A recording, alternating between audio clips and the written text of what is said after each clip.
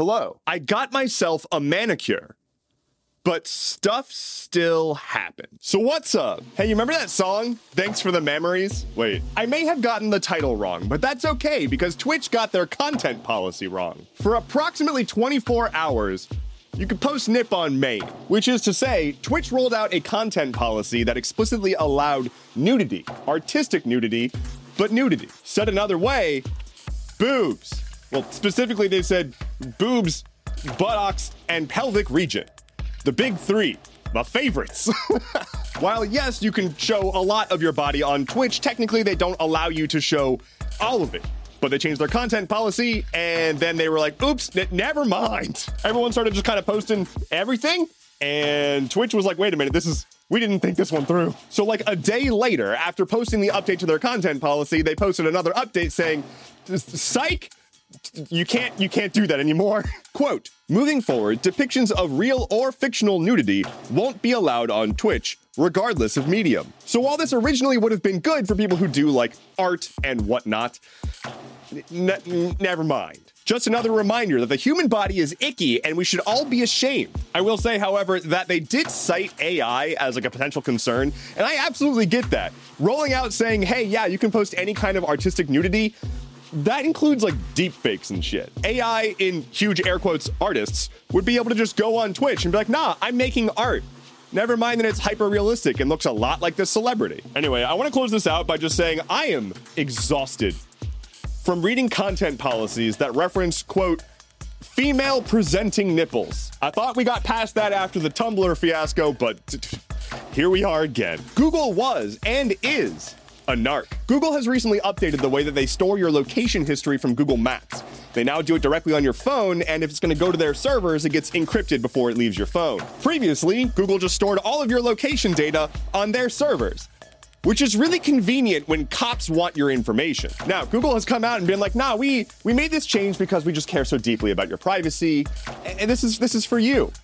Let's ignore the scathing Bloomberg report that came out a few months ago that said that we've been cooperating with cops at an alarming rate. According to the report from Bloomberg, Google got over 60,000 requests for user data from cops last year. That is twice as much as they got in 2019. This is happening because Google is making a name for themselves among law enforcement officials that they will cooperate and they will offer as much as they can. Reportedly, Google is one of the best companies to go for because they can give you a nice list of who was where, when. And to be clear, this isn't just big bad criminals that are getting their data forked over to the cops.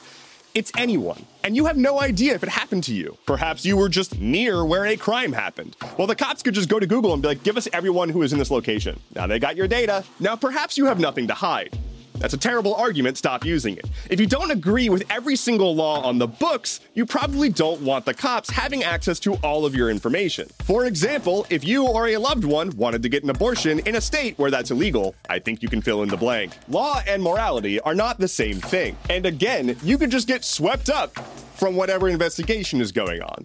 It might not have anything to do with you, but if you're implicated by way of just being nearby, you're at risk. And guess who was facilitating that risk? Yes, Google, using your location information from you using their services. Now, they have changed it, which is cool, but that doesn't mean they're going to stop complying. They even go as far as to clarify in their announcement about this change that they don't sell your information to third parties or advertisers. They don't sell your information. And you are here. I have words because the people who are responsible for the love of my life, Carlac, are gone. Kind of. I talked recently about how Hasbro, who now owns Wizards of the Coast, did a big layoff, like a 20% staff reduction recently, and that affected a ton of people at Wizards of the Coast, the people who make Dungeons & Dragons. Well, there was recently a small little game called Baldur's Gate 3 that won Game of the Year and basically shocked the entire video game market.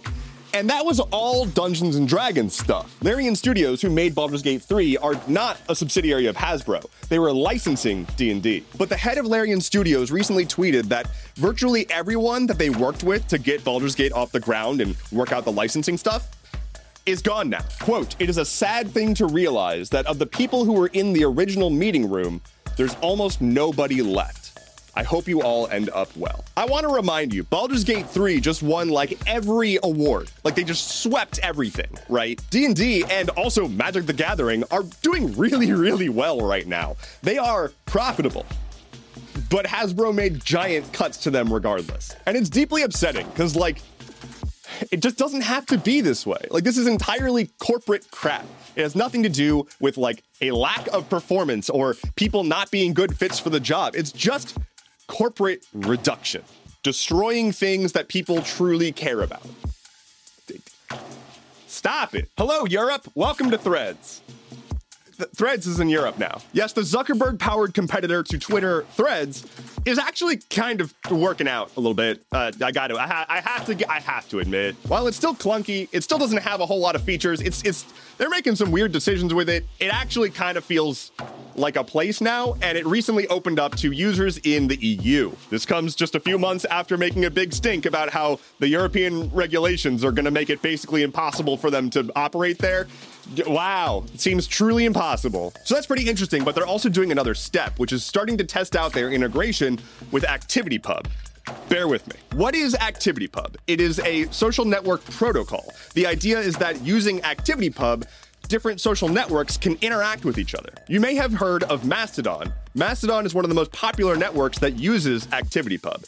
Any network that uses ActivityPub can interact with Mastodon. There are already a bunch of these networks that interact with each other doing various things. Mastodon is like Twitter, there's an app called PixelFed that's like Instagram, and all of them can talk to each other. This interconnected web of services is referred to as the Fediverse, a federated universe, if you will. And so, the idea, and they've said this from the start with Threads, is that they're going to support ActivityPub, which means that anybody on Threads could follow anybody on Mastodon and vice versa. Additionally, ActivityPub allows you to move from different networks to other networks. So in theory, you could go from Threads to Mastodon and vice versa. In theory, if they actually get there, we shall see. This is cool and spooky. It's cool because one of the issues with social networks is the fact that it's locked in, right? Once you're using it, you can't really leave. All of your friends are there. You can't go elsewhere. You don't like Zuckerberg? Well, fuck you. Deal with it. But if they support ActivityPub, you could use whatever network you want to use that supports ActivityPub and still interact with everybody who's using Threads. It breaks down barriers from having to be in walled gardens, and that's a good thing. The scary part is that anybody who pays attention to tech knows that giant corporations embracing an open source protocol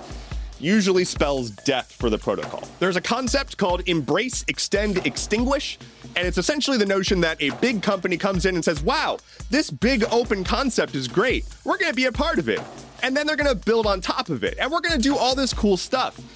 And now that we did all this cool stuff and you depend on us, we're going to close it off. Essentially embracing the thing, building on top of it, and then getting rid of the original thing. If you were still mad at Google for getting rid of Google Reader, that's what that was. Anyway, I'm going to do a whole ass video on Mastodon and stuff on my YouTube eventually, so follow me there.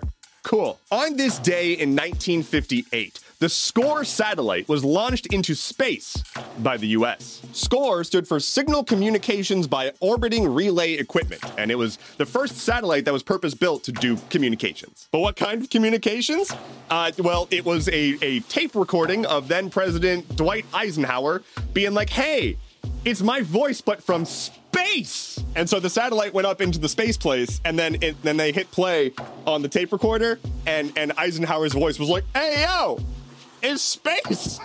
Lightning round. 1,200 tons of dead sardines washed up on the shores of Japan. Which one of you did that? The U.S. House of Representatives has voted to move forward with an impeachment inquiry into Joe Biden for just the dumbest reason you can possibly imagine. Not because of the whole supporting a genocide thing, because they're beefing. Etsy is laying off 11% of their workforce, about 225 people. A fertility doctor was caught impregnating women with his own sperm. That's not what a fertility doctor's supposed to do. Discord has updated their safety policy and now considers intentionally misgendering and dead-naming trans people to be a form of harassment, which is not allowed on the platform. So if you're gonna be out here being a transphobe and a TERF, get the fuck out. Rudy Giuliani has been ordered by a court to pay nearly $150 million in damages after his election fraud stuff that he claimed was very real. There is no chance that he can afford that. Dude's already sold his apartment because he doesn't have any money. Get fucking wrecked, you idiot. And while we're out here laughing at morons, Elon Musk previously promised banks that if they invested in his Twitter purchase, they wouldn't lose any money. Those banks are now stuck with uninvestable debt, and that is because he's hemorrhaging cash and destroying the platform, and is a moron. Thank you so much for listening to today's episode of Stuff Keeps Happening. Head to stuffkeepshappening.online for sources, bonus content, and a email address for you to email me ideas for inspiration for additional nail stuff for future manicures. That was fun. Anyway, quick programming note. This is going to be the last week of Stuff Keeps Happening for the rest of this year. I'm going to be back in 2024, Monday, January 8th. So just a couple of weeks for the holidays, that good stuff. But I will see you then. Regardless, my name is Endeavorance. I'll be back on Thursday. Take care and be well.